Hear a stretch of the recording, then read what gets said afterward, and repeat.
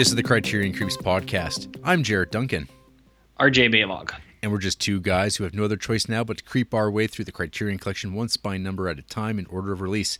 This week, we're tackling spine number 17 in the Criterion Collection, Salo, or 120 Days of Sodom, directed by Pier Paolo Pasolini from 1975. But first, RJ, how are you? I'm doing okay, man. I'm doing okay. I saw this crazy thing today. I don't know if you've ever heard of this, or you may have, but since the show has started, you may have forgotten about it. But Okay. I was driving, and a car was turning this corner around me, and it was just like this unmarked car. It was all gray, like painted gray, not like factory gray. It was like a Pontiac Vibe or something, and it had like a taxi thing up on the top, and then on the side in little brackets it just said "creep," and I was like, "Whoa." Oh. I was like, what the hell? And I was like, maybe they're fans of the show. And on the back, it said Creep It Real. And I was like, holy shit. I was like, we are global phenomena. But then I saw underneath it said Creep Cab. Mm-hmm. So I think it's like not Uber, because I don't think Uber's popular here because there's not enough.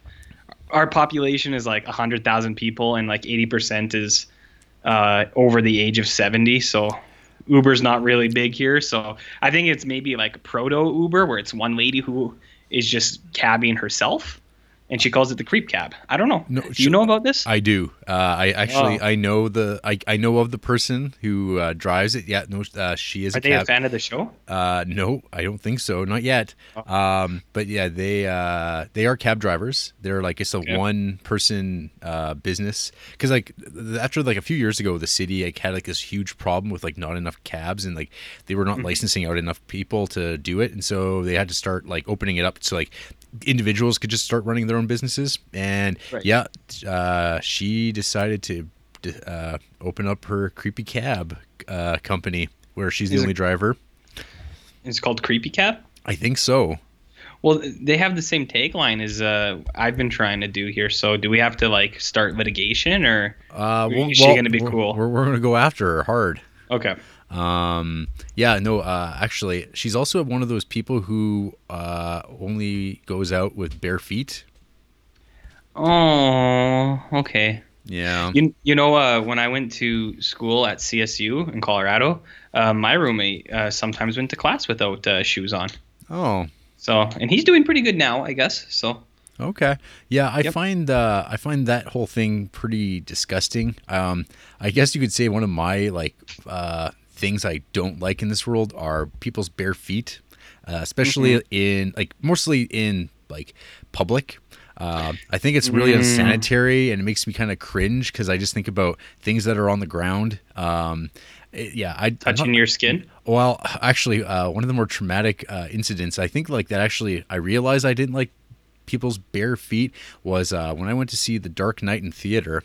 I was watching the movie, and there was these like, I don't know, teenage girls sitting the row behind us, and like at some point they just like, the girl just had her feet up on my seat, and like I could like turn my head just a little bit, and I could just see like in my peripheral vision like just little toes like kind of hooking the edge of my seat, and I was just like, this is so disgusting. Like, oh.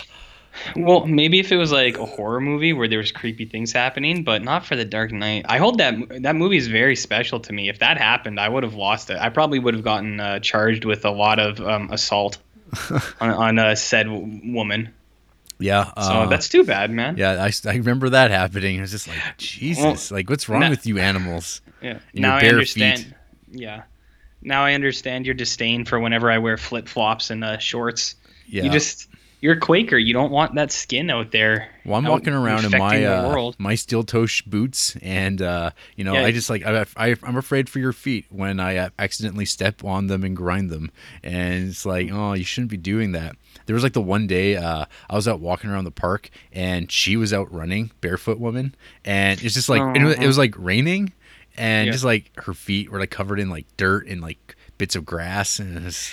Ugh. So she's true to the name, I guess. She is. Yeah, I think she outdoes us in the creep department. I'm sorry to admit. We do equally creepy things, just not like that. Yeah, that's true. Fair enough. Okay. Yeah. Well, how are you doing? Fine, you know, just getting through the week, and sorry, can you repeat that? Fudge, I guess getting through the week. Yeah. And here we are.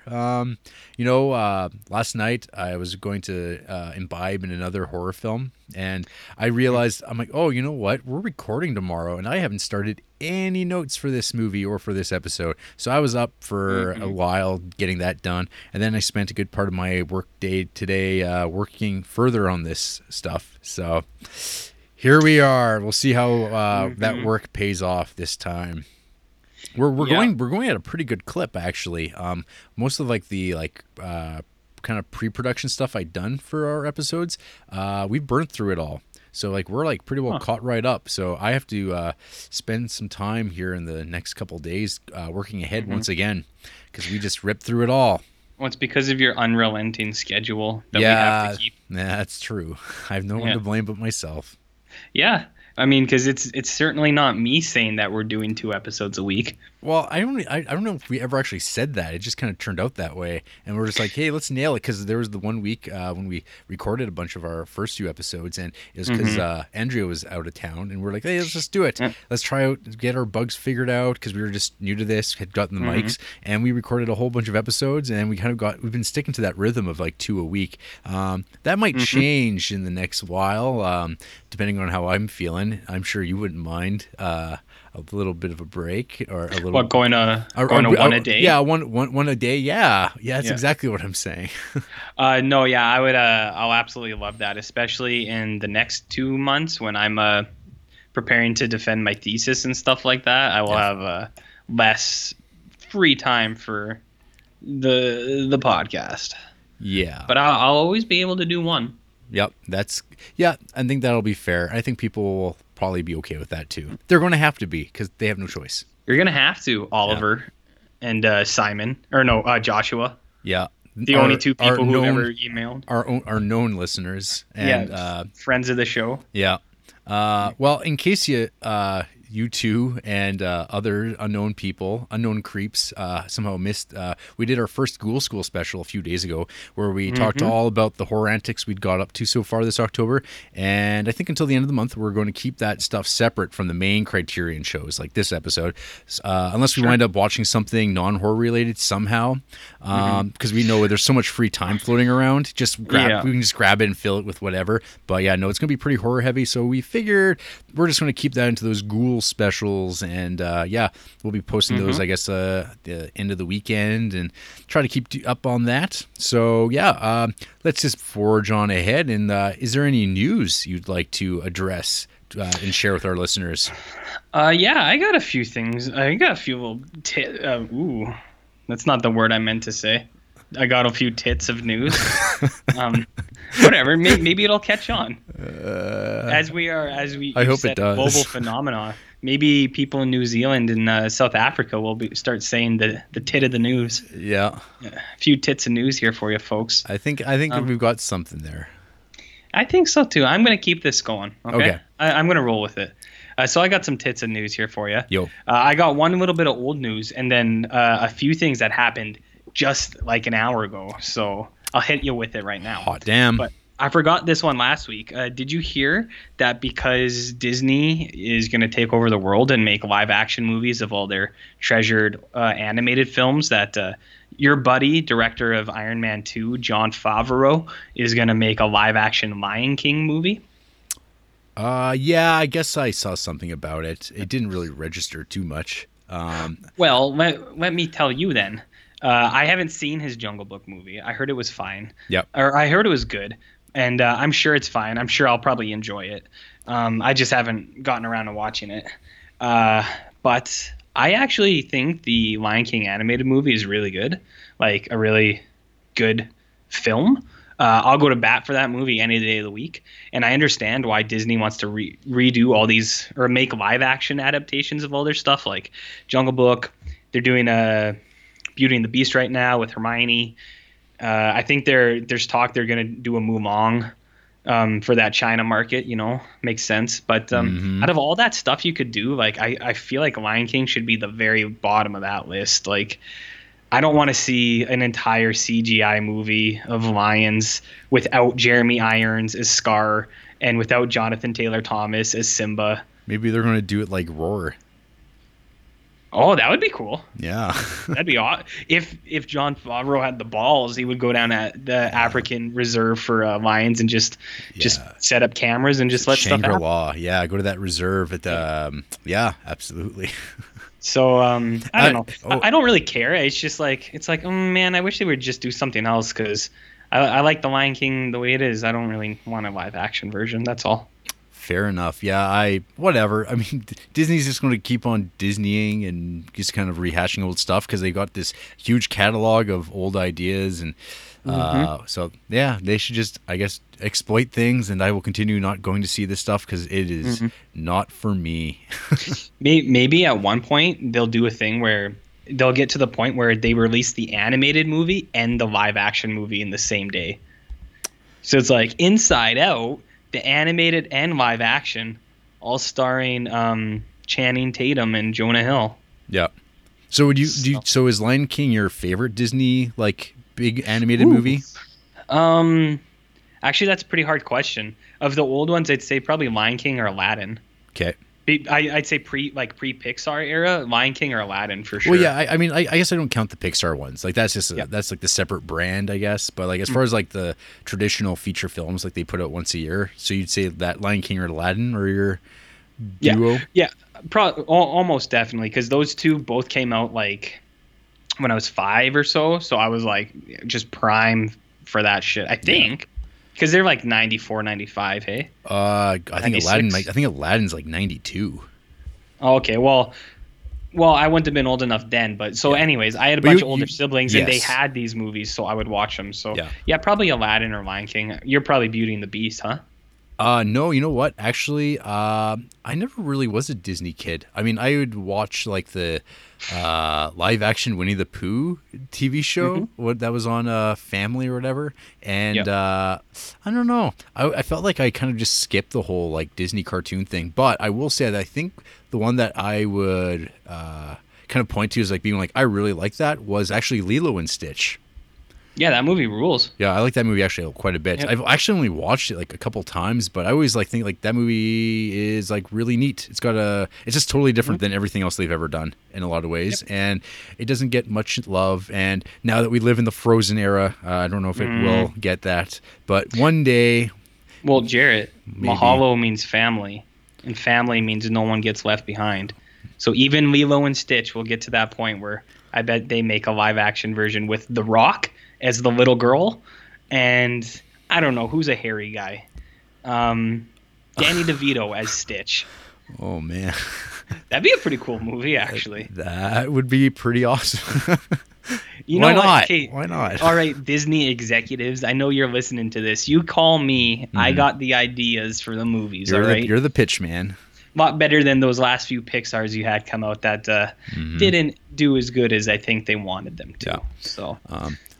I got a little bit of news I'll throw out there. Okay. I just read that. I think this is from yesterday. But this actually kind of ties into the month and our ghoul schooling, but I'll read it now. Okay. School district bans clown costumes and symbols of terror for Halloween. This is from New Haven, Connecticut. A school district is banning clown costumes and any quote-unquote symbols of terror during this year's Halloween season as authorities investigate the authenticity of clown-related social media posts. New Haven public school officials said principals and building leaders have been requested to ban the costumes until additional information is available. This comes amid an investigation involving police into an account on the photo-sharing social media site Instagram. The account uploaded 4 photos showing menacing-looking clowns with captions telling several area schools to watch out and wait and see whether the threats are fake. New Haven's school superintendent, Garth Harries, said Tuesday the posts have been disruptive to learning and to the school's sense of security. There is no question that whoever is promulgating this is making threats, Harries said. I have never seen the word promulgating. It sounds totally made up. We don't believe there's any credible threat of violence, but they are still making people uncomfortable. Police said any threat deemed credible could be prosecuted under a new state law that makes a tangible threat against a school a felony. Officer David Hartman said the Instagram posts do not meet that threshold. We're not going to shut schools down for this stuff, he said. Harry said there was a minor incident at a middle school where an administrator confiscated a clown mask from a group of students he said were horsing around. Great. Yeah. Great. You might as well. You know what? Just cancel Halloween. While you're at it, things that instill terror, everyone's gonna be walking around dressed up like a chef, like a square. Yeah. So then, one day later, I then see the headline: "Clown pranks in U.S. causing major disruptions, wasting police resources." Carrying golf clubs, shovels, and hockey sticks, several hundred University of Connecticut students gathered just before midnight in a cemetery, ready to do battle with menacing clowns they had heard might be lurking among the headstones. Oh my God. Police determined that Monday's clown rumors were a hoax, but dozens of similar reports have surfaced across the country, largely on social media, and authorities are being forced to take them seriously as a potential threat to public safety, particularly at schools where principals have conducted lockdowns and canceled classes. Clown incidents have been reported this week at schools around the U.S., including Penn State University, where police said more than 500 students showed up early Tuesday to hunt for clowns. Fuck. The clown situations waste valuable resources and can lead to injuries to both first responders and members of the public, Connecticut State Police said. The pranks can cause major disruptions, leading to schools, businesses, and neighborhoods being placed into lockdown unnecessarily. Sociologists say the panic over clowns, which may seem silly from a distance, is actually a new twist on a phenomena as old as witch hunts. There's a sense that there's some evil force out there that we have to organize together to attack. Dustin Kidd, a sociologist and pop culture expert at Temple University. If anything, it's just distracting us from the real ordinary threats that we face in our everyday lives.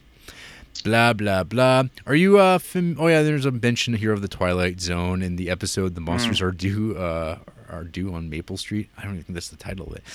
Anyway, are you familiar with like Phantom Clowns?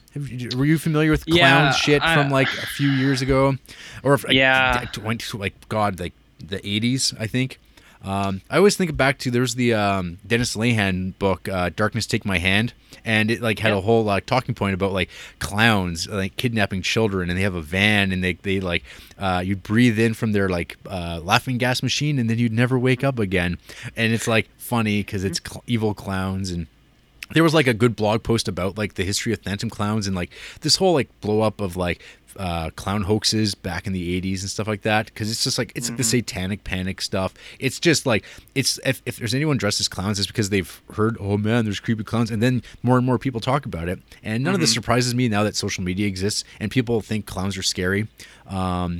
It's just it's people having like, I think they arrested like a 13-year-old and a 14-year-old boy or something like that like the other day for like mischief, and it's just like, yep, this is what it is.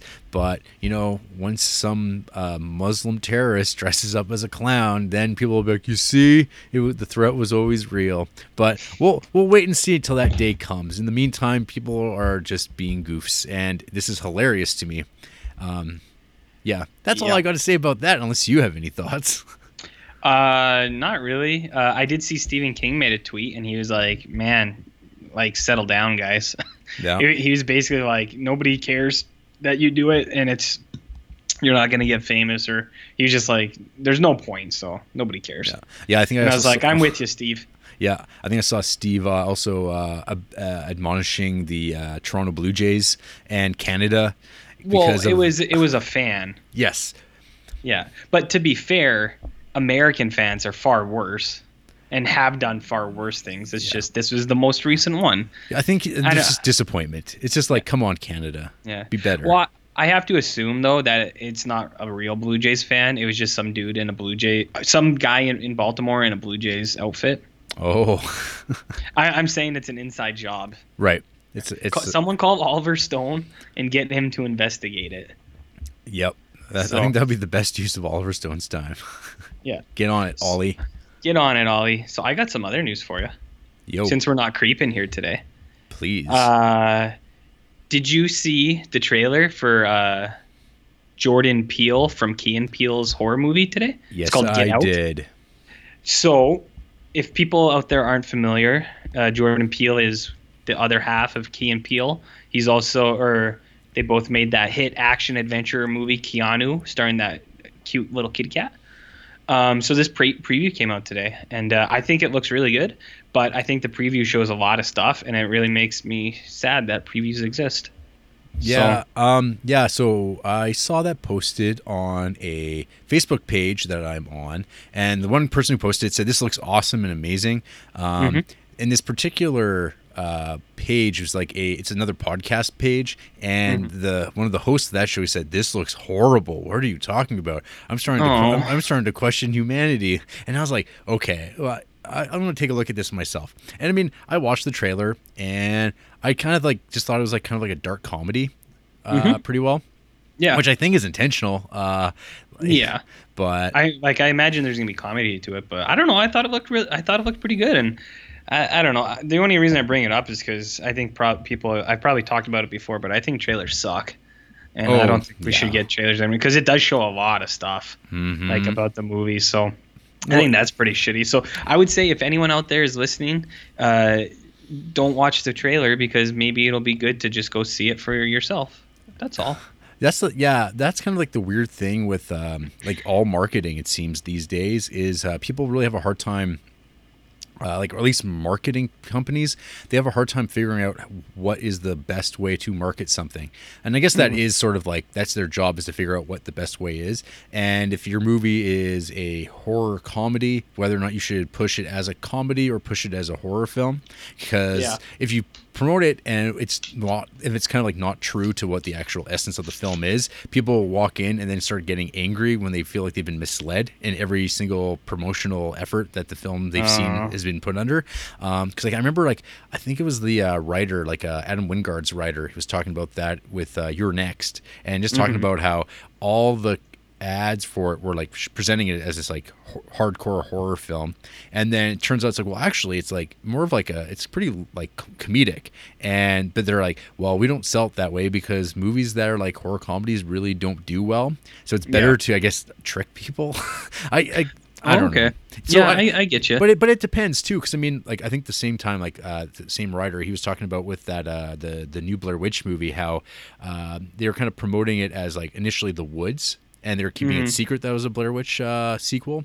And of course it was like, well, are we going to keep it as The Woods and then surprise people that it's a Blair Witch tie-in when they get to the theater? Because there was that movie The Forest that came out that didn't do very well either. But at the end of the day, it didn't seem to really matter because no one went to the Blair Witch 3 anyway. And I think word of mouth kind of hurt it. I guess we never really brought that movie up on the show at all. But I kind of like, I got turned off pretty quick by like all the negative responses and people's like not liking that movie at all. I mean, I do like Adam Wingard though, so I'll probably watch it when it comes out on video. And I find that a lot of the time, found footage stuff plays way better on your own television rather than in a theater. Because there's that one movie, As Above, So Below, and I watched that at home, and I thought that movie was really good. I liked it a lot. But I remember, like, at the time, people just, like, wrote it off and said it was just the worst piece of shit found footage thing. And I'm like, but it seems like now that I've gone back and read what people were complaining about, it's like, well, these are all people who saw it in theater. And I could imagine watching that in theater, and it would be tough. Like, because it's super shaky. And I mean, I'm not a person sensitive to that stuff. It's never really bothered me, but yeah, I mean, it does bother me. Yeah. No, I don't know. I agree with you. I think what it was for me was the second trailer that came out. That totally lost my interest in it because I was like, all right, so it's a carbon copy, but with CGI and more action. Like, I was like, I think they kind of missed the point. So, and it's after it came out, it sounds like that's what people thought, anyways. So, So, I got one other thing for you. Yes. Because sometimes I play the video games and things like that. Heard. They announced today that there's going to be a Gears of War movie, which I think is pretty cool because I think that game is really cool. I logged some heavy hours of that back in my undergrad days. But I have to say, I don't think any movie will be as good as the trailer, like the previews, just as I talk about how I hate previews and trailers, the previews for those first 3 games are fucking amazing pieces of art, and nothing will ever top that. Like you laugh, but if go look Gears of War 1 and 2 trailer, and you'll get the Gears of War 2 trailer with the band Devotchka, which is described as gypsy rock, or no, opera gypsy music. That's what it's described as. And just watch it. It's like a 3-minute trailer, and it'll fucking blow your mind. So that's the best Gears of War movie there will ever be. So there doesn't need to be a real one, but I will go see this because I like the franchise. Okay, yeah, I never played Gears of War at all. I just, because it was on Xbox, right?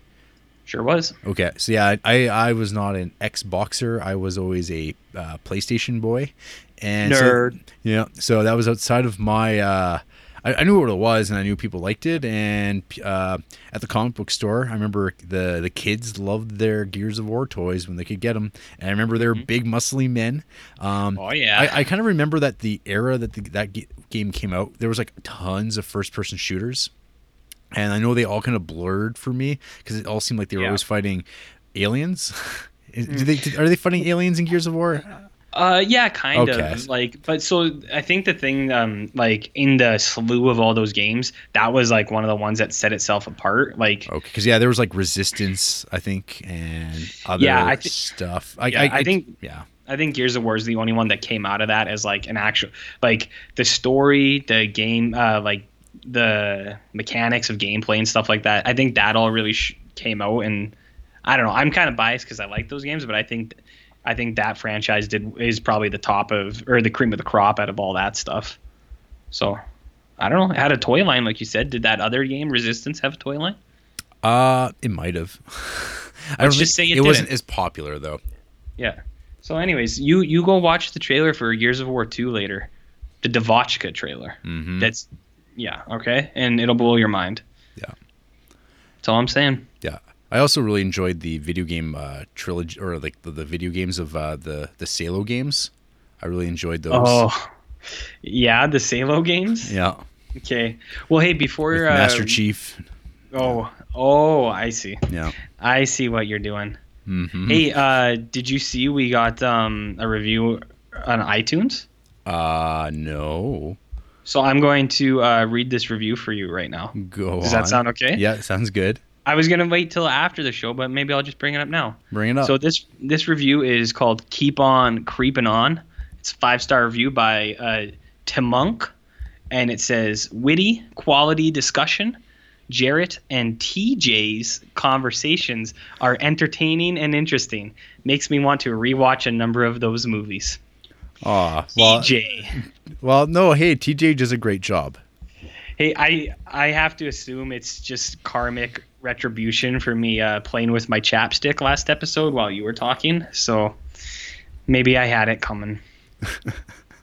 TJ.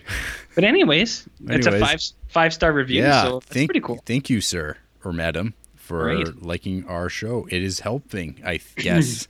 I don't know. People say it helps. I don't know. I think so, yeah. I think it just helps you creep up the iTunes rankings when people search for certain terms like movies or Criterion. We got to fight our way up that. Yeah, we got to. We got to fight our ways into the hearts and minds of listeners in podcast land, wherever they are. Yeah. That's right. Exactly. Cool. Well, that's all. That's news, I guess. Well, yep. We're keeping it short and sweet this time because I have a feeling we're going to be talking a little while about the movie Under the Scope this week, because we're going to be talking about that beloved holiday family classic, Salo, or 120 Days of Sodom, directed by Pier Paolo Pasolini from 1975, after the break. Let the beatings begin! Here, give me that whip. Take this, you dog. Ow! Ow! Ah! Ooh! Yes! Oh, yes! Ooh! Yes! Yes! Listen, all you motherfuckers! Howling all freaks! Bull daggers, pussy riders, shit eaters, dick beaters, fags, sissies, asshole fuckers. just like you. I'm a disciple of Satan with work to do. I'll ride you to your death and squeeze blood from your breast and work you like a sex slave. You get no rest. I can see it in your eyes, the devil's deep inside. You're a masochistic freak in disguise. Your love is your pain, and pain is your gain. You'll force the fit just to feel the strain. You worship the bed with your life, holding sessions of confession every moonlit night. You do it so good, tasting every ounce until the last drop, leaving nothing out. S&M, bring your dick sucking friends. S&M, let the beatings begin. S&M, bring your mama and her friend. S&M, bring up your horny friend. I wore my leather in the summer to every show. With my whip around my neck, I control the hose. My sexual fantasies must be fulfilled. All my tensions will increase, and then I will ill. So I pulled a little girlie, this is what I did. Jumped in the ride, took her to the crib.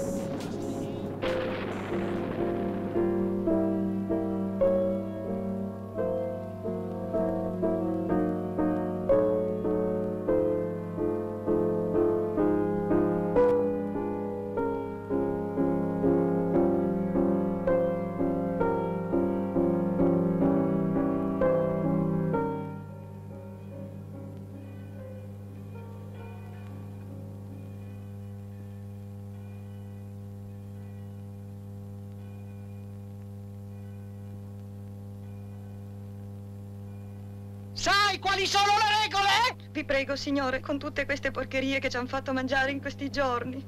Come ti chiami? Si chiama Doris, Presidente. È sempre stata una delle più indisciplinate.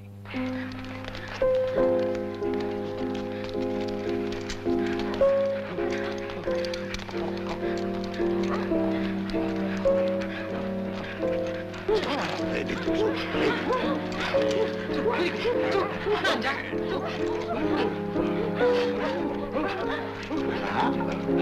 Dai, su. Su. Bene, brava, ecco. Così.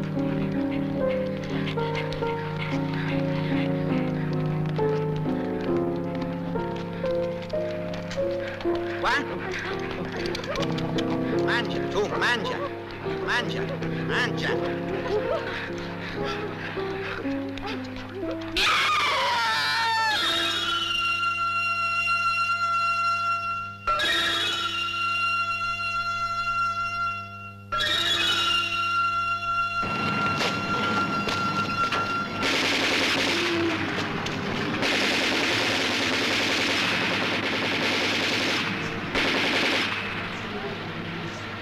Sapere che un culo appartiene ad un fanciullo piuttosto che ad una fanciulla potrebbe influenzare la nostra decisione e invece dobbiamo essere completamente liberi di scegliere, giusto? È una trappola astuta nella quale non vorrei cadere.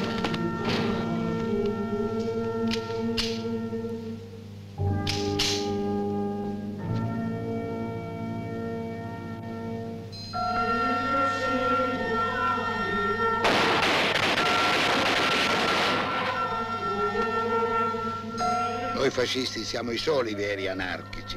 Naturalmente una volta che ci siamo impadroniti dello Stato. Infatti la sola vera anarchia è quella del potere.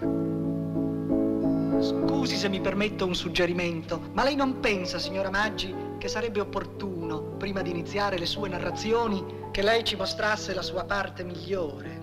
Certo, e col più grande piacere.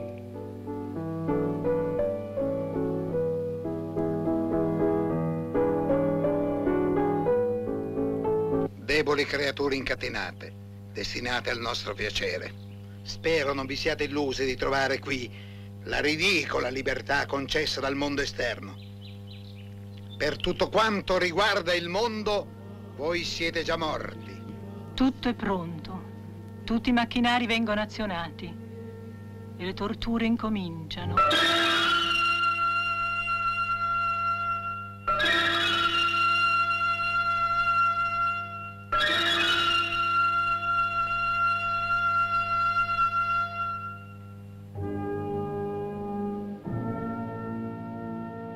And we're back.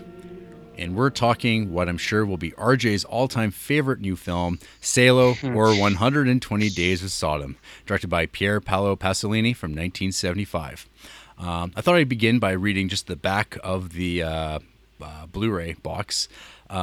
The notorious final film from Pier Paolo Pasolini, Salo, or the 120 Days of Sodom, has been called nauseating, shocking, depraved, pornographic. It's also a masterpiece. The controversial poet, novelist, and filmmaker's transposition of the Marquis de Sade's 18th century opus of torture and degradation to fascist Italy in 1944 remains one of the most passionately debated films of all time.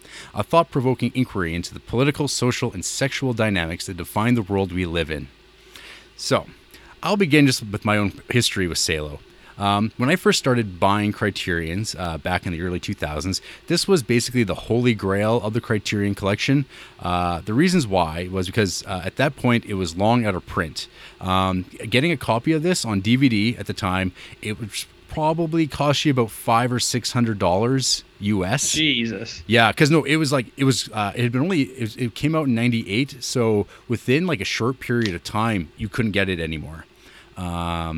So at that point, there was like your chances of getting it was going to be a bootleg if you were going to get one. So like there was like whole web pages about like this is what a Salo bootleg looks like. It's got a white label and all this stuff like that.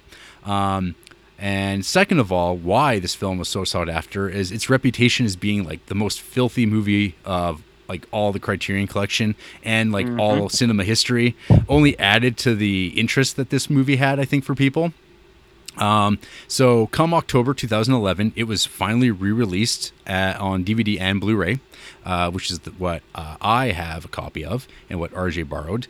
At this point, though, I had downloaded a copy. Because it was the only way I was going to ever see it, and I had never actually sat down and watched it in like a sitting. I'd only ever like perused it, skimming through it, just to be like, what's all this crazy dark shit that I've heard so much about? And I remember like kind of jumping around through it, and I always thought, oh, this kind of looks dull. And then like there'd be like some like butts and like weird like screaming and stuff like that, and people like moaning and stuff like that. And I was just like, what is this? And so it just kind of like, I had a copy of it sat in my like folder on my computer for ages. But none of this stopped me from buying an official copy when it was finally available.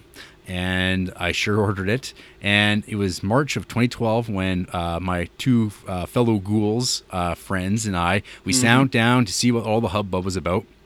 So that's kind of my preamble, I guess, of my experience with Salo. Sure. So first of all, what's Salo? Because I didn't actually ever stop and think what is Salo. I kind of like vaguely remembered like it's a place, right? So I read a little bit. So Salo, as far as like the context historically wise, it's the Italian Social Republic, informally known as the Republic of Salo, was a state with limited recognition that was created during the later part of World War II. It was the second and last incarnation of the fascist Italian state and was led by Mussolini and his reformed Republican Fascist Party. The state declared Rome as its capital, but was de facto centered in Salo, a small town on Lake Garda near Brescia, where Mussolini and the Ministry of Foreign Affairs was headquartered. So let's just find my synopsis that I think is right off of IMDb. 4 fascist libertines round up 9 adolescent boys and girls and subject them to 120 days of physical, mental, and sexual torture. I think that says it all right there. Yep. So RJ, I'm just going to let you have at her at this point. Oh, how nice of you. Well, I may surprise you with my answer here, Jarrett. Oh. This movie has the rare treat of being the absolute worst movie I've ever seen. I think. I don't know about worst, but this is probably the movie I will never, ever watch again. It's like at the bottom of my list. I don't get it. I don't understand how it got made. I don't understand why it got made. I see no artistic merit to it. I see no merit in the filming other than it has some nice looking sets. And frankly, I feel like the people who made this movie should be ashamed because I think it's horrible. So I don't know, man. I took a couple notes, and that was doesn't even seem important anymore. It was like at the start. It's like at the start of the movie, I took some notes, and I was like, all right. And then I'm not even gonna lie to you, man. Last night I was watching this. I had half an hour left, and I turned it off, and I was like, this might be the one I don't finish. I have a few movies that I have never finished, and a few that I have fast forwarded at the end just to say I have finished it. But for the show, I powered through and I watched the last half hour today. Yep. But I will admit, while the last half hour was playing, I was doing other things. I was not paying strict attention to it. So I got through it for the sake of the show, but it was with reluctance. And I will also say, last night I went to a birthday party for my aunt and went to a Chinese restaurant. And I really just gorged myself, like, shamefully. My girlfriend looked at me like so upset that she's like in this relationship with someone who would do that at a restaurant. And then I came home and I ate so much. I was so sick on MSG, and I was like, how long is this fucking movie? And I was like, 2 hours. Oh my God. And I just felt like so sick in my stomach, and I was like tired from MSG, and I was like, I don't want to watch this fucking thing. And, I wish I didn't. So there you go, man. That's my glowing review of Salo. I wish I had never seen it. Okay. How does it stack up with Walkabout for you? So this is kind of a little bit of a challenge because it's way worse than Walkabout, I think. But Walkabout actually kills a bunch of animals in real life. So I don't know. Like, did they actually hurt some of these kids? Because they're kids, right? Like, they're not over 18, a lot of these people. It doesn't look like it, at least. Yeah, I mean, I'd imagine that they're probably, like, at least older than 15 or over 16. But, I mean, I'd say some of them are, like, really, or they could just be really young looking. I mean, it's one of those things where, like, we're so used to, like, watching movies with teenagers where the teenagers in the movies are actually, like, 25 years old. 25, and they're, like, fully grown, like, adults, or, like, in that, so our perspective is kind of skewered. So, I don't know, like, I'd say that they're at least probably, like, because the film was never, like, held up for, like, obscenity law, or it was definitely held up for obscenity problems on its release, but it I don't think it was ever for, like, no one was concerned about the age of the actors in it. So I don't think that was, like, so I mean, they were 16 at least. Whatever the age would be in Italy, it wasn't an issue other than for the audience watching the movie. Okay, well, regardless, like, so they were willing participants. I'm sure that they didn't I'm sure it was not a fun shoot though. Well, so, like, people know my opinion on Walkabout. Like, I don't like that movie either, but at least Walkabout has, like, a story. Like, I honestly don't know. Maybe I was so, like, Chinese food infused. I was just willfully blocking out this movie, but, like, I don't get it, man. Like, I don't understand what this fucking movie is supposed to be about. Like, I don't get it. Okay. I'm gonna try. I once again, I find myself in a position where I have to defend, like, the indefensible in some ways. You don't have to. Well, I have to though. I mean, that's kind of like that's my place. I have to be kind of the contrarian or whatever. At least, like, we have to have some sort of dialogue. We have to talk about this. Because I knew, like, I was like, okay, so. Like I said, 4 years ago, I watched this movie. Let me go through my memories of it. I remember watching it at the time, and I thought, oh, that wasn't so bad. That was like, because at that point, I think we'd watched Martyrs, we'd watched a Serbian film. You name some of the stuff we've watched.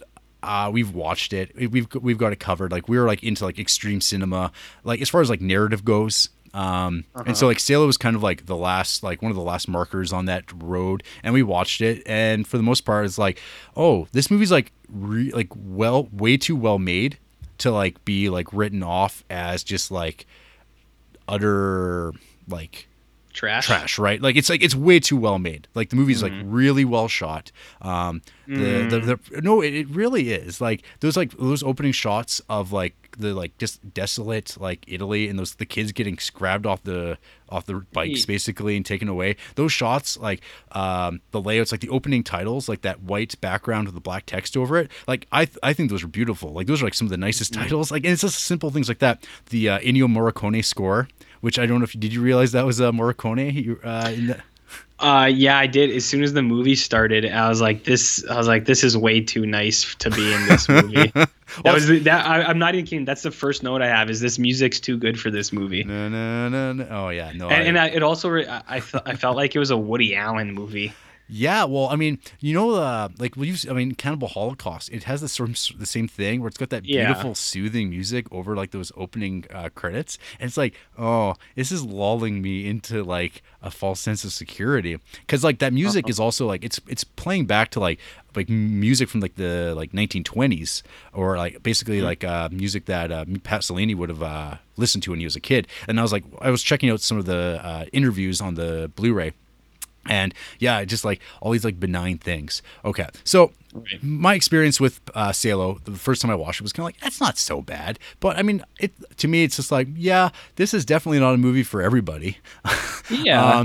And so, okay, the next thing is like, so I haven't gone on my way to rewatch it. I don't know if I was ever really planning on rewatching it until we started doing this podcast. At which point I realized, oh, we're going to have quite the problem, because I'm pretty confident that RJ hasn't watched a lot of stuff like this, and I'm pretty sure he's going to hate it. And I mean, I don't blame anyone for hating this movie. I think that it's actually successful because you should hate it. Like I think that is completely the intent of Pasolini, to make something not a smooth film. And like, yeah, like your reaction should be kind of revolted. Like you should be repulsed by the things that you're seeing. So I watching the movie again. I was kind of like, watching it for the second time and watching it, and I was kind of like, I was a little bit more bugged by stuff in it. I don't know if it's like I'm getting older and maybe more sensitive to stuff like that, but there's just like things where I was like, like, because I think like with my ghoul friends, like we could like laugh off some of the stuff that's happening in it, because it's just like you can almost roll your eyes at how how ghoulish it's trying to be. Not when you're alone, though. Well, when you're alone, you're kind of like there. You're confronted with everything. You're kind of experiencing it on this different level. Like if you saw it in a theater, like I couldn't even imagine watching this in the theater. You'd be like you'd be with a bunch of strangers probably, and be like a little like also like really off put, and like I couldn't imagine that being a ton of fun.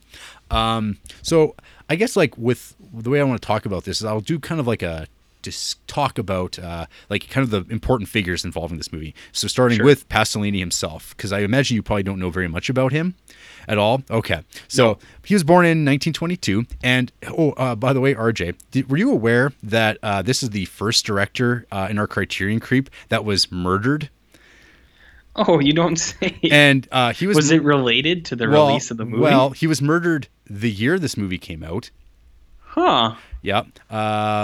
Would you like me to go into that detail, or would you like me to tell about his biographical information a little bit first?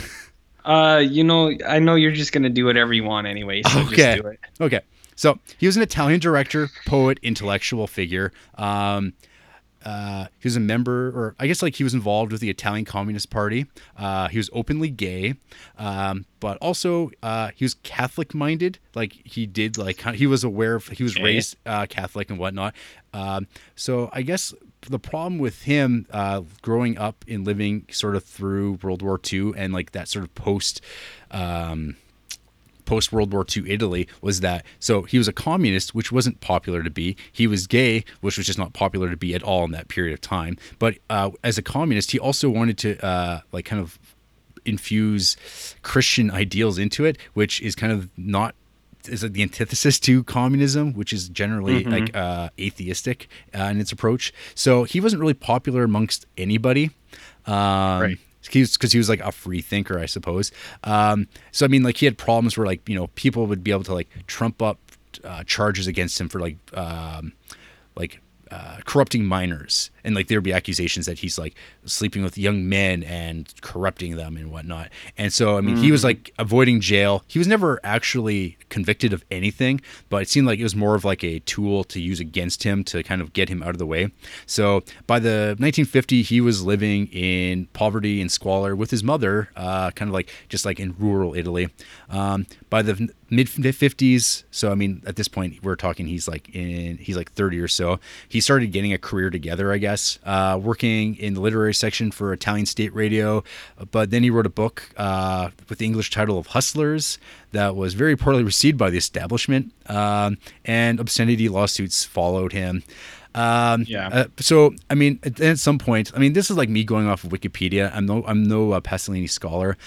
He started getting involved with film. He started actually being involved with script writing and writing dialogue on Fellini films. He wrote some dialogue for Knights of Cabiria, as well as dialogue in La Dolce Vita.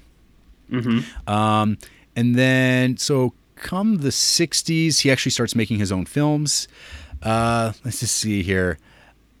I'm not really comfortable enough to really start discussing the politics of Italy through the 60s, but I think you could imagine that no matter what was happening, Pasolini found himself at odds with the times. During all his life, Pasolini was frequently entangled in lawsuits filed against him, up to 33, variously charged with public disgrace, foul language, obscenity, pornography, contempt of religion, contempt of the state, etc., for which he was always eventually acquitted. During the 1968 protests in Rome, which was like basically the year of protests all over like the Western world, Pasolini was actually on the side of the police who were fighting against the guerrilla-like uprising of university students. He didn't see the police as evil, but he saw the actual police officers making up the rank and file as like proletariat in that communist mindset, and that should be something the police should, or the communists should be in favor of. That like the true like power that they're fighting against is from like the judiciary and the judges, like the ruling class themselves, rather than the police. And then, I mean, so you have to consider Pasolini as a transgressive figure. His mindset not so far off from the Marquis de Sade, who I will talk about. I mean, he's a guy who was always challenging the system as it existed.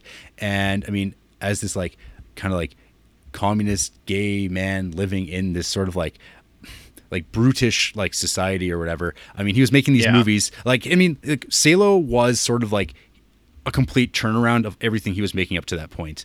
Like one of his like probably there's actually a future Criterion creep way down the road. He has this trilogy of life, which are they're three. They're not like this at all. There's three of them. They're adaptations of like of Arabian Nights, Canterbury Tales, and the Decameron, and I've watched them. And like there's like, I mean, there's definitely like he's got a very different approach to like the sort of films that he makes, and but they're like Salo, he intentionally set out to make what Salo was, and that's because he chose the Marquis de Sade's like most like infamous book that he ever made, which was the 120 Days of Sodom.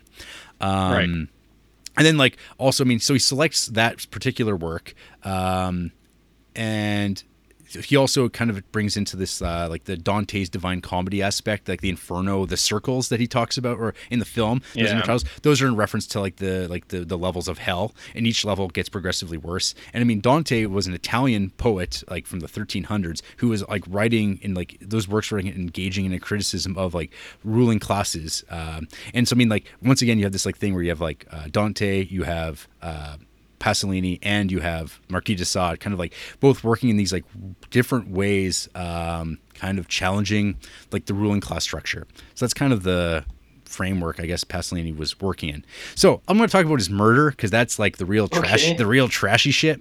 So, a squad car stopped a speeding Alfa Romeo near Rome. The driver, Giuseppe Pino Pelosi, a 17-year-old hustler, tried to run but was arrested for theft of the car, which was Pasolini's. 2 hours later, the director's body was discovered. Pasolini was murdered by being run over several times with his own car, dying on November 2nd, 1975, on the beach of Ostia.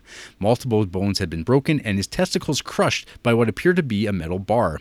His body had been partially burned, the autopsy report revealed, by gasoline after the point of death. It has long been considered to have been a mafia-style revenge killing, extremely unlikely for one person to have carried out. Pelosi, who was the one arrested with the stolen car, confessed. Pasolini had picked him up and they ate a meal at a restaurant. The director knew. where he was known. Pino ate spaghetti with oil and garlic. Pasolini drank a beer. At 11:30 p.m., they drove towards Ostia, where Pasolini asked something I did not want, to sodomize the boy with a wooden stick. Pelosi refused. Pasolini struck. Pelosi ran, picked up 2 pieces of table, seized the stick, and battered Pasolini to death. As he escaped in the car, he ran over what he thought was a bump in the road. I killed Pasolini, he told his cellmate and the police. Pelosi was convicted in 1976 with unknown others. 29 years later, on May 2005, Pelosi retracted his confession, which he said had been made under the threat of violence to his family. He claimed that 3 people with a southern accent had committed the murder, insulting Pasolini as a dirty communist. Other evidence uncovered in 2005 pointed to Pasolini having been murdered by an extortionist. Testimony by Pasolini's friend Sergio Citti indicated that some of the rolls of film from Salo had been stolen and that Pasolini had been going to meet with the thieves after a visit to Stockholm in 1975. Despite the Roman police's reopening of the murder case following Pelosi's statement of May 2005, the judge's charge with investigating it determined the new elements insufficient for them to continue the inquiry. So yeah, our first murder victim on the podcast. Jarrett, maybe he had it coming. Maybe. So let's talk a little bit about Marquis de Sade. He's kind of like I realized you had no idea who he was. I guess. Nope. I still don't think I know who that guy is. Okay. Yeah. So, born 1740 and died in 1814, the Marquis de Sade was a French aristocrat, a revolutionary politician, philosopher, and writer, famous for espousing the libertine philosophy, known for his erotic works, which were pornographic, depicting sexual fantasies, with an emphasis on violence, criminality, and blasphemy against the Catholic Church. His name is actually from which sadism and sadists derive. 32 years of his life were spent in institutions, from various prisons to an insane asylum. So yeah, no, he is like where the word sadism comes from. Okay. So he's the root of that. Great. Are you familiar with like what libertines are? Like yeah. Okay. So from reading about his exploits, it's hard to come away with thinking that de Sade was anything but a real degenerate who, with his wealth, was able to get away with all sorts of sick fuckery. One particular story: a widow beggar approached him for alms, and he hired her as a housekeeper. Once they got back to his place, though, she gets the de Sade treatment, including whippings, incisions, hot wax, and general beatings. Because this is, of course, after he tied her down. She escaped. Great. There was some non-lethal poisoning of prostitutes and sodomy with his manservant Latour. They were sentenced in absentia, and they were on the run.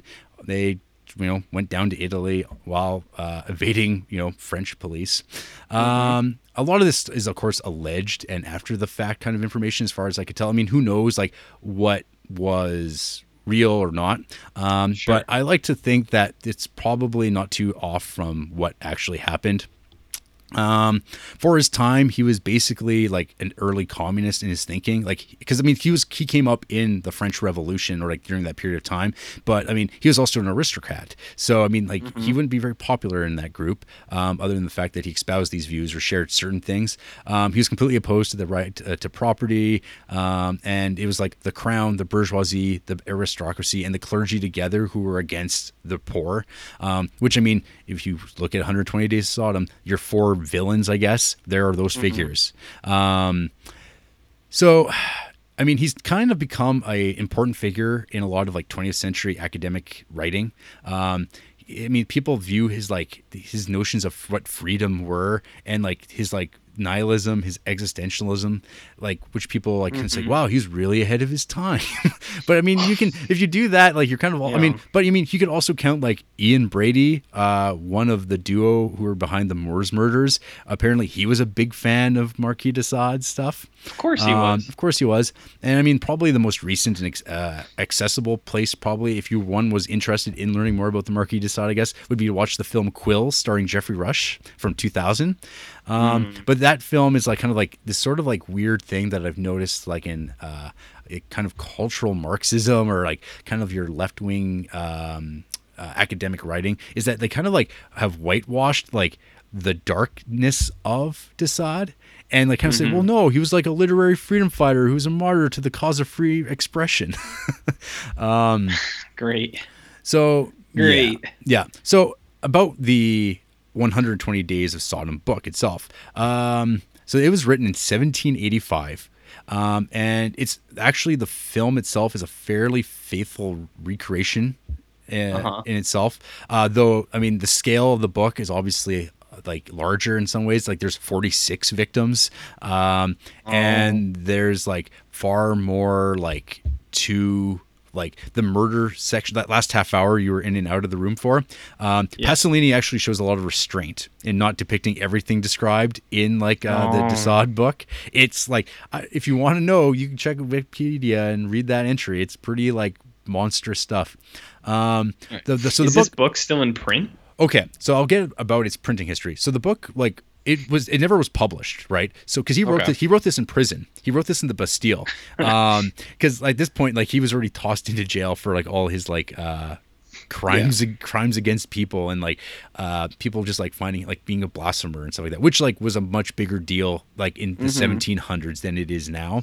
But it's probably good they got him anyways. Well, fuck, I mean, like, yeah, if there's seriously like this thing where it's like he's like kidnapping women or hiring women and just like torturing them. It's like, well, they signed up, they had a choice. It's like, yeah, they were also poor people that like you're the rich guy paying them and they're going to go along with whatever you can do. It's like, yeah, that's fine, I guess, but like what? I think signing up for stuff has a different meaning from now and 350 years ago.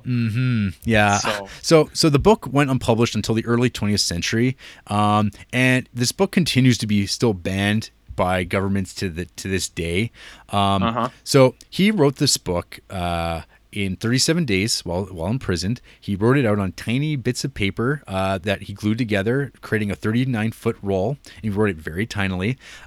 When the Bastille was stormed in 1789, 4 years later, he thought it was lost, but I guess he had done a good enough job hiding it behind walls in his cell. Because then it was, I'm not sure exactly what the history of it is, but it was uncovered, and it kind of just lingered until it was actually published by a Berlin psychiatrist in 1904. So the first time this actually became like readable to people was like almost like 150 years after the fact. Right. Or God. What was the reception of 100 years? Book? Well. It's utter filth, right? Like that's like kind of the whole thing. I mean, it's this like degenerate dude's like masturbatory material. I mean, he wrote this stuff out and like just like depicting like the darkest side of humanity. Like, cause like the whole idea, like during like the French Revolution, there was like this idea of like, I think it's Rousseau, like this idea of like the goodness, the intrinsic goodness of humans and people. Yeah. And so this is like him saying, no. This is like the worst of humanity, and I'm going to write like this book to that, and it's going to be like everything I could possibly imagine, the darkest, filthiest thing that like runs contrary to every humanist idea you have, and that's like what this book kind of represents. So I get that because I share a lot of the same sentiments, but at the same time, just because I also think some of those things doesn't mean I enjoy. Do you know what I mean? Anyway, continue. Old Marquis de Sade, he himself described his work as the most impure tale that has ever been told since our world began. Well, I don't know, man. Has he read any of those Harry Potter books? Because some people have a real problem with those. Not me. I like those, but some people do. Yeah, no, I mean, there's people who have problems with Halloween costumes too, and like, decorations are. Creepers? Yeah, I can't even imagine. I mean, this is the thing though. Like, I guess I was kind of surprised that you had no idea who Marquis de Sade was, because like made me start thinking like, well, you're not like this ignorant person, and I'm like, well, I wonder how many people out there have no idea who this figure is or was. Like they have no concept of it. It's not like it's being taught in school. Actually, one of the things I read was like described as like de Sade's like one of the most famous and like least read writers that exist. Like people like the reputation of this stuff precedes itself. I mean, people know what a sadist is, they know what sadism is, but they don't know that that was a guy. Like, and there's like a reason why that comes from that and is defined the way that it is. But yeah, no, I mean, like there's been like countless occasions where like this work has been like attempted to be destroyed. Napoleon Bonaparte, like he was like the last guy that had because de Sade also wrote Justine, another one of his works, and I mean Napoleon had him arrested and he was thrown in jail, and that's where he spent the rest of his days, locked up. Good for him. Napoleon Dynamite, right? Yeah, Napoleon Dynamite himself. With his time machine. Yeah. So, what more can I ramble on here about? Do you have any thoughts? Not really. Like I'll say that I was a little bit over enthusiastic in my intro. So like the point, or what I was saying with you too, is like I honestly like I agree with this guy. You know, people do suck. Like, and people will do horrible fucking things. Like I completely believe that. Like, just go look at just go read your paper, or read or watch the news that day. See how horrible people can be. But it goes to the point though where it's like I said, just because I do share some of the beliefs doesn't mean that it seems like he encourages it, which I don't know if he does. Like, I mean, you can't ask him. Dude's been dead for 400 fucking years. But like, I don't know. Just because I think it, I don't want to bask in it. Also, do you know what I mean? Yeah. No. And so, okay, this is so where that's why I don't like it. Okay, so this is where I come. This is where I guess I find the film worth discussing, and why I think it is art, or whatever you want to call it. Sure. Even if you don't like it, I guess. Yeah. So because so Pasolini made this film, and I mean he like depicts all these acts that I'm pretty sure that de Sade probably was like masturbating about when he was thinking about this stuff. I don't think Pasolini was. He presents all this as cold and calculated as possible. He presents the degradation and the awfulness as clinically as possible. Like, it's just like matter of fact. Like, those, like the way he shoots things from a distance. Like, there's like everything's like from afar, and like there's no like, I don't think you're supposed to enjoy it at all. But he's depicting it like honestly, and like kind of like, and just like, this is what it is. I mean, like, yeah, like the sets, the clothing that like people are wearing, like the basically the horrors that Trousers. are telling their stories.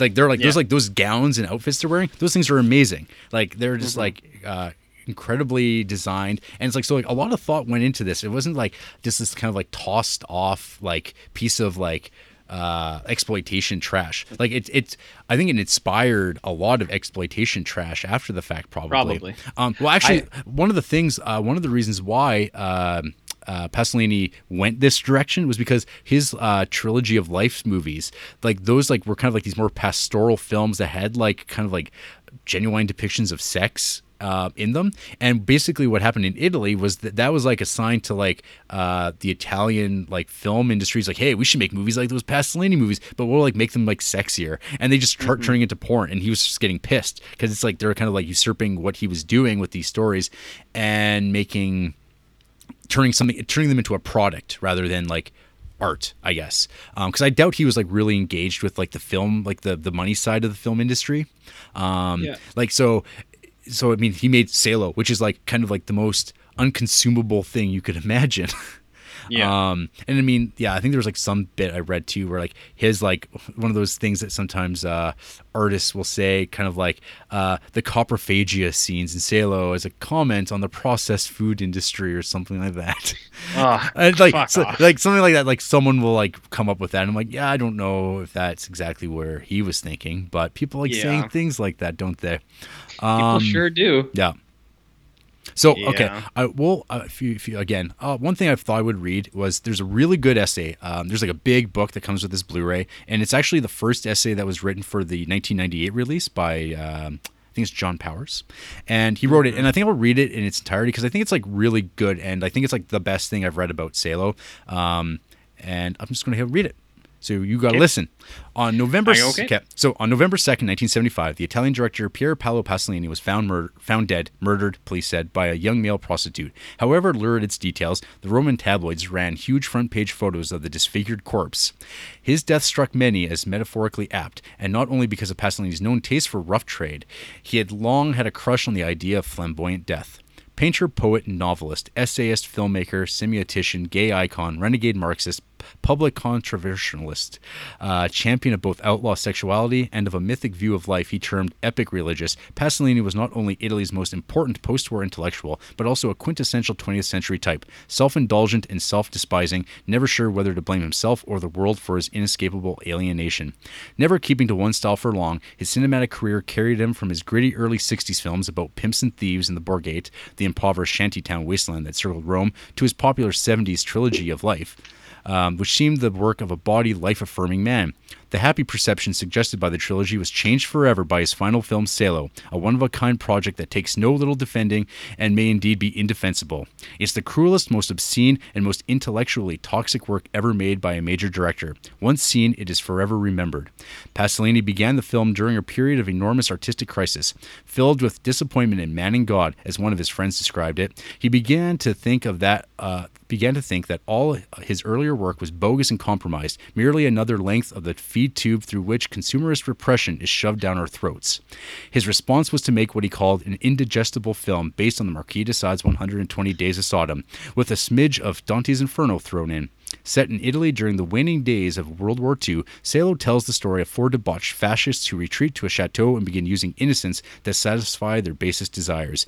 Beginning with mere violation in the circle of obsessions, sodomy is favored. They move on to the circle of shit, people forced to eat their own feces, before reaching the circle of blood, in which skulls are smashed, eyeballs sliced, and victims ritualistically slaughtered. Salo is one of the handful of genuinely disturbing movies ever made.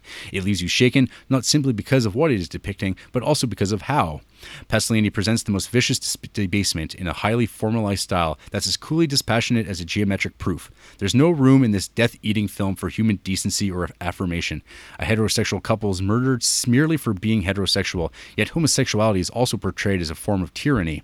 A cinematic ground zero, Salo confirms the cruel meaninglessness of everything human. Life is reduced to impersonal fornications, eating and defecating, the inescapable power of hawks over sparrows, with no hope of transcendence or redemption. Sparrows can only hope to become hawks.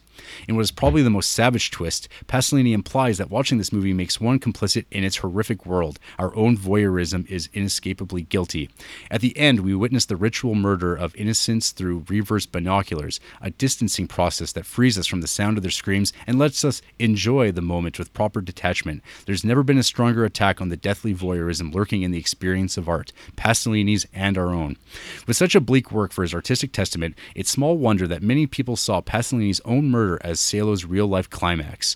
Nor was it surprising that such a film would divide critics and audiences. It was assailed by, among countless others, worldly men such as novelist Italo Calvino, who saw it in evidence of the filmmaker's personal corruption, and Richard Roud, the late director of the New York Film Festival, who wrote, "It is a terminal film in every sense of the word." Yet, if Salo is not a simple or likable movie, it does have a terrible kind of grandeur, and this grandeur is inseparable from its assault on all our most cherished moral beliefs. In an interview with French television before its premiere, Pasolini explained the aesthetic principle behind the film. "I believe to give scandal is a duty, to be scandalized a pleasure, and to refuse to be scandalized is moralism. At a time when movies are routinely shocking and controversial, Salo not only lives up to these words, but makes them feel childlessly inadequate." Ta-da! Great. I have two comments. Yes. What did he say? Something ground zero? Yeah. Okay. So that's interesting. I can't remember what I wanted to say about that now. Doesn't matter. I was gonna say that whole talk about voyeurism. Maybe the Peeper Creeper lady hasn't seen this movie. Maybe someone should send her a copy, and that'll really ramp her up. Then you'd get busted for some sort of hate crime or something. Oh, well, yeah, but I won't label it, and I'll sprinkle it with flowers so they can't find my fingerprints. Yeah. Yeah. Yeah. I guess. What were your notes on this film? You mentioned you had some notes, but I'm just curious what you had. So I did take notes, but as I said, I think about half an hour in, I abandoned that. My first note was on the music, like I said, with Woody Allen. And then my second note was how old are the dinks that we're seeing here? Because I had a question about the age of the actors. And then I wrote, there was a line, someone said orgy room for story time. Yep. Which I thought was funny until I saw it. Then one of the guys asked the lead whore a question, and she dances instead of before she answers. Yes. So I was going to ask you if you've ever answered a question by dance. With dance? I can't recall. Okay.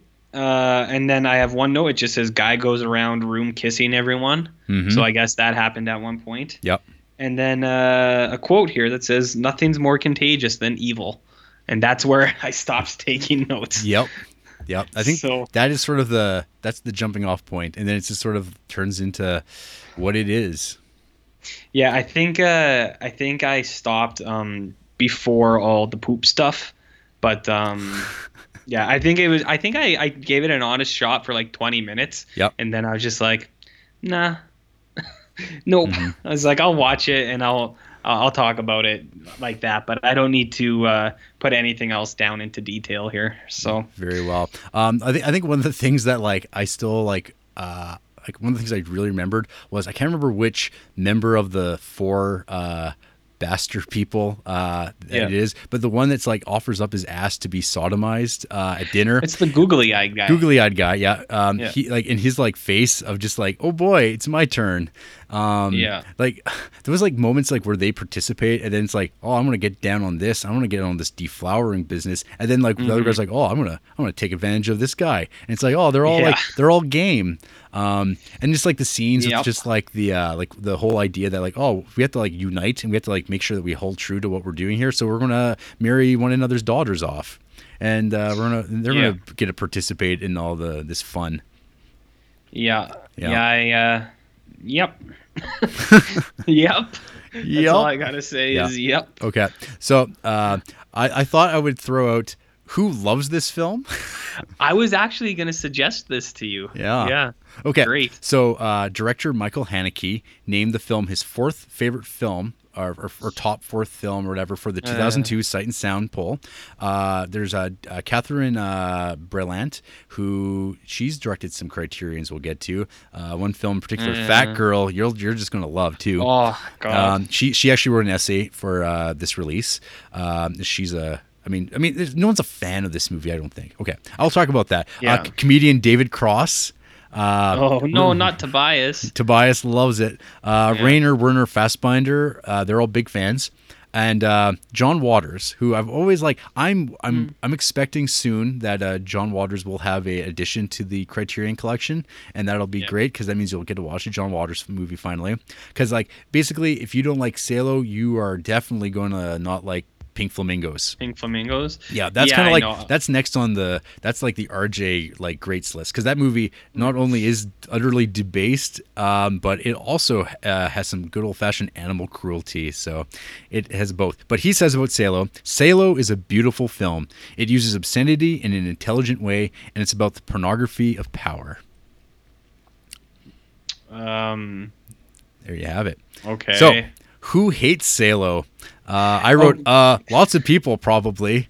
Okay, wait. I can I interrupt you for a second? Yeah. Sorry, go. I blanked for a second. So I also looked at the people who love this movie. Yes. I looked at the top 5 or 6 comments there, and basically what I gathered from all of it were 4 out of the 6. They said, I don't know why this is my favorite movie, or I can't bring myself to tell people that this is one of my favorite movies. And then most of them just talk about how it's the technical merits of it or the satire of it or something like that. And I kind of feel like all that is just bullshit. Okay. And it's just these people just really, really dig this stuff, but they're too ashamed to, or they just don't want to publicly say that. Okay. Well, yeah. So when I was looking at so first I'll start. TV Guide gave the film a mixed review. They give it a 2.5 out of 4. Despite moments of undeniably brilliant insight, is nearly unwatchable, extremely disturbing, and often literally nauseous.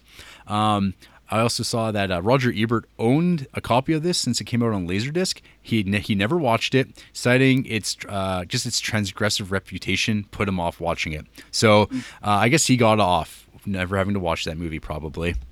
Good for him. Yeah, hopefully he didn't spend his last couple years, in the state that he was in, and he's like, oh, I guess I should get Salo out of the way. Oh, yeah. man. Well, he did love Happiness though, so. Hey, come on. So maybe he would have loved Salo. Hey, Happiness is fun. That's a fun movie, RJ. Come on.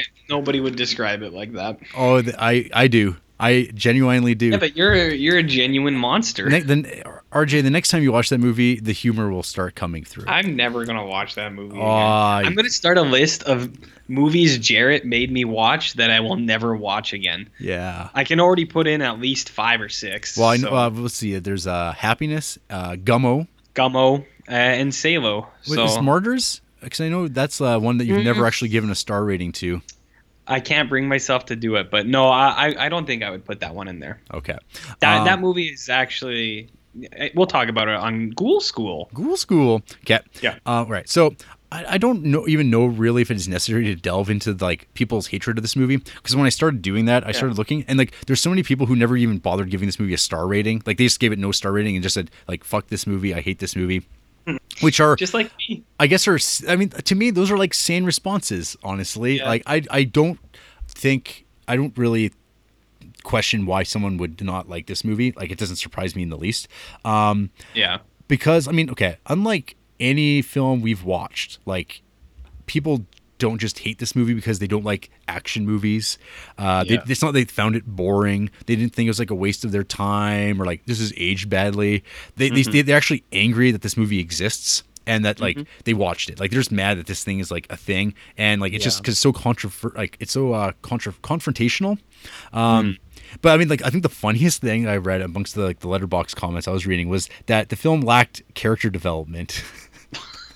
Really? Yeah. That's what they took away. This movie lacked character development. It's like, well, if it had some of that, I would have been okay with the rest of it.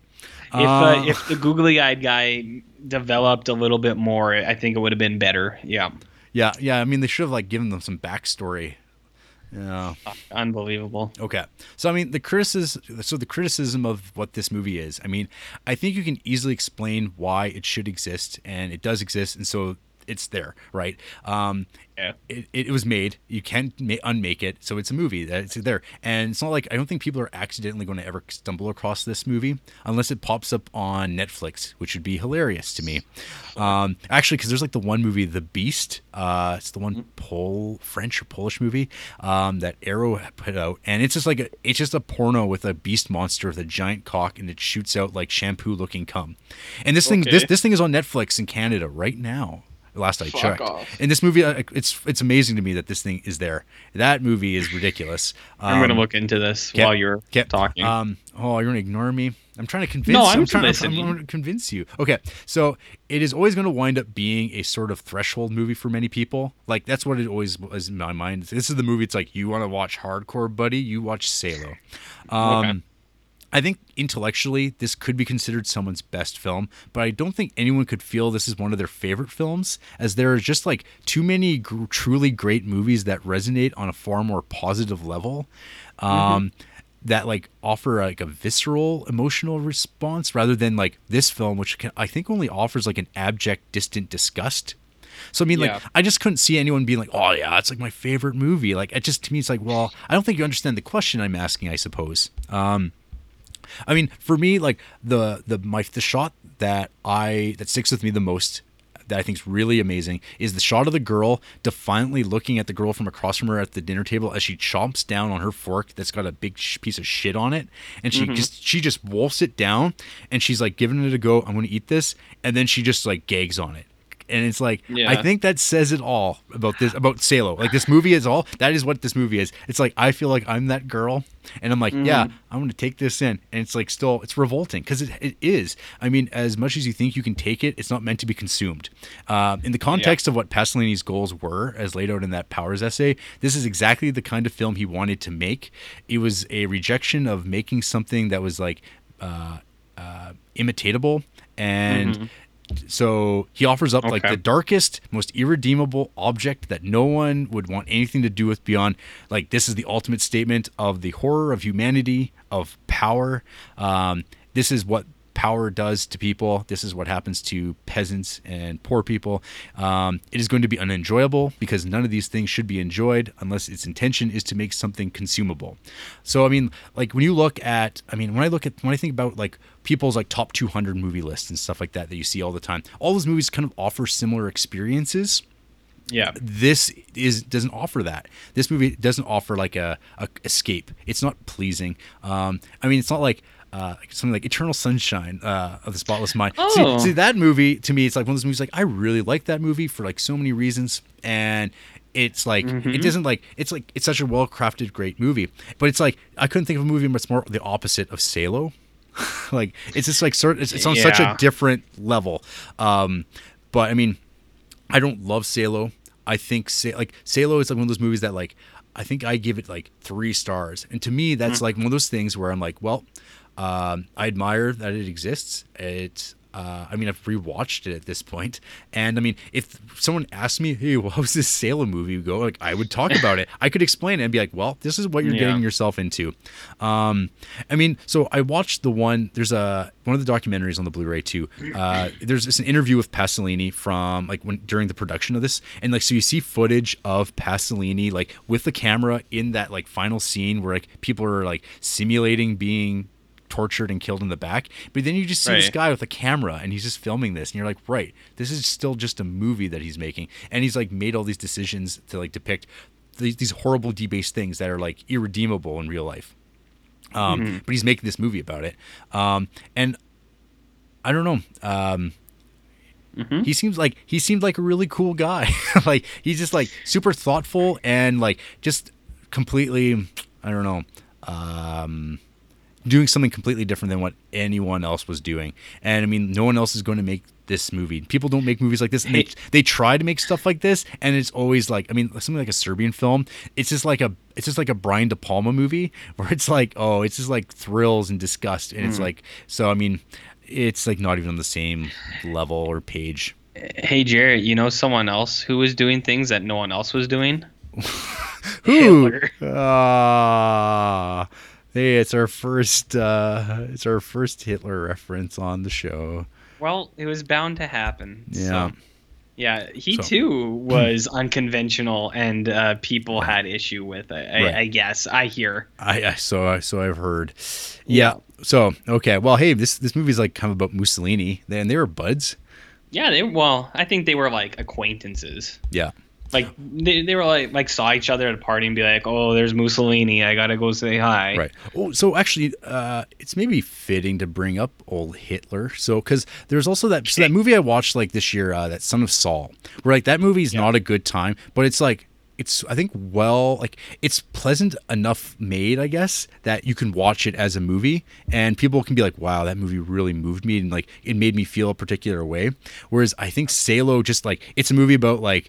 It's based on this book that's about like a depiction of like the darkest side of humanity that you're not going to get anywhere else. I mean, the closest thing I could compare it to is there's this one author who's like describes himself as a true crime writer. His name's Peter Sotos, and I mean I've read his writings, and it's like the most disturbing stuff I've ever read. And I've like gone out of my way to read a lot of stuff. He's on a different level.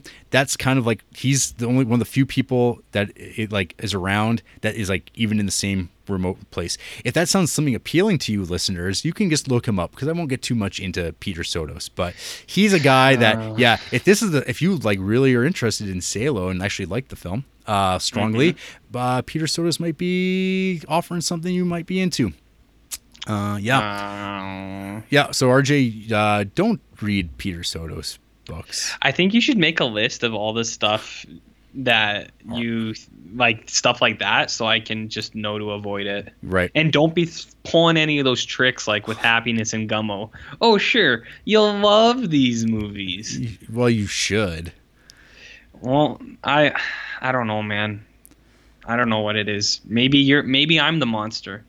Yeah. Maybe. You were the. Maybe that's. Yeah. Well, it's like it's like the last line in Cannibal Holocaust. Who are the real cannibals? Yeah, exactly. Yeah. I was gonna say all I know is that I don't want the professor, the lizard from Sam Raimi's Spider-Man movies coming over to my house. Oh. And it's so Happiness and Dylan things Baker. like that. Yeah. So that guy's ruined forever. So. All those kids watching Spider-Man, they're like, "Oh, it's the lizard." Yeah. It's like, "Oh yeah, well, hey kids."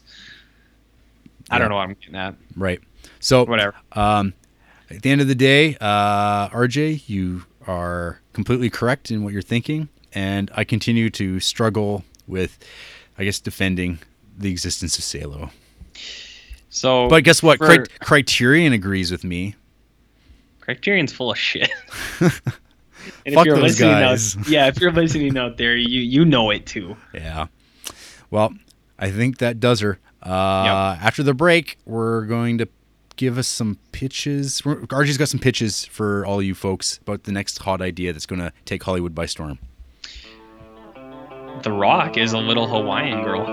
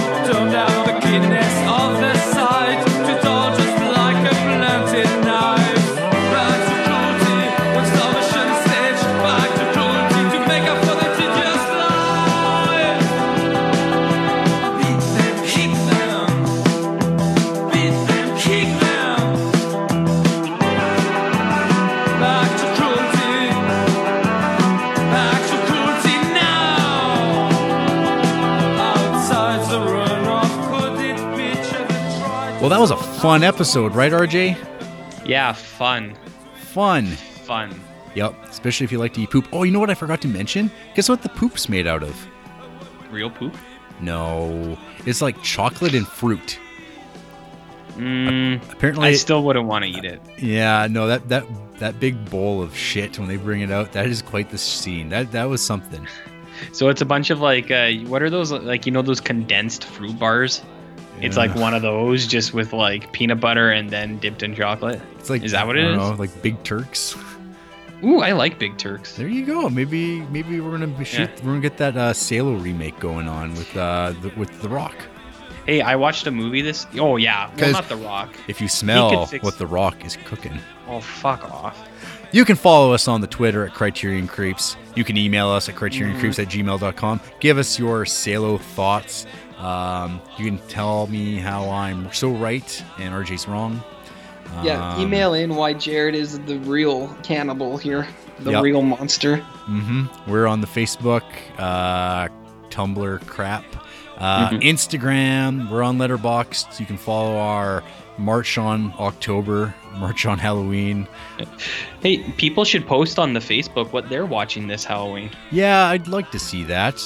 If they don't feel comfortable emailing us, they can post. I mean, maybe we could start that ball rolling. I don't know how many Facebook followers we've got or whatever, but I think my mom's following the page, so we got at least one. Yeah. Hi, Linda. Yeah. We're on SoundCloud, Stitcher, iTunes. Subscribe, rate us. Only if it's positive, I guess. That would be good. Don't be negative ninnies. Do what's right. And next week, I think it is fair to say that whatever is coming our way next is going to be a breeze in the park compared to Salo. That being said, we've got ourselves another double header. Next week, we are meeting up with director Sam Fuller with his first 2 entries into the Criterion Collection, Spines 18 and 19. We go with The Naked Kiss from 1964 and Shock Corridor from 1963. We go from the plate of poop to just plain pulpy trash. Oh, I was looking forward to these. Well, they're pulpy trash. That doesn't mean they're not good. Oh, hey Jared, I got a Naked Kiss for you. Hey-oh. All right. Okay. Sure. But it'll be shocking. Oh, God. Shocking. Our show's dead, man. Shocking. Hey, at least you didn't end this episode going, I hate it. I hate it. Well, I do hate this show. I hate it. Oh, boy. Not Salo, this podcast. I hate it. Yeah. Fuck this show. Fuck it. Fuck those 2 assholes. Good night, folks.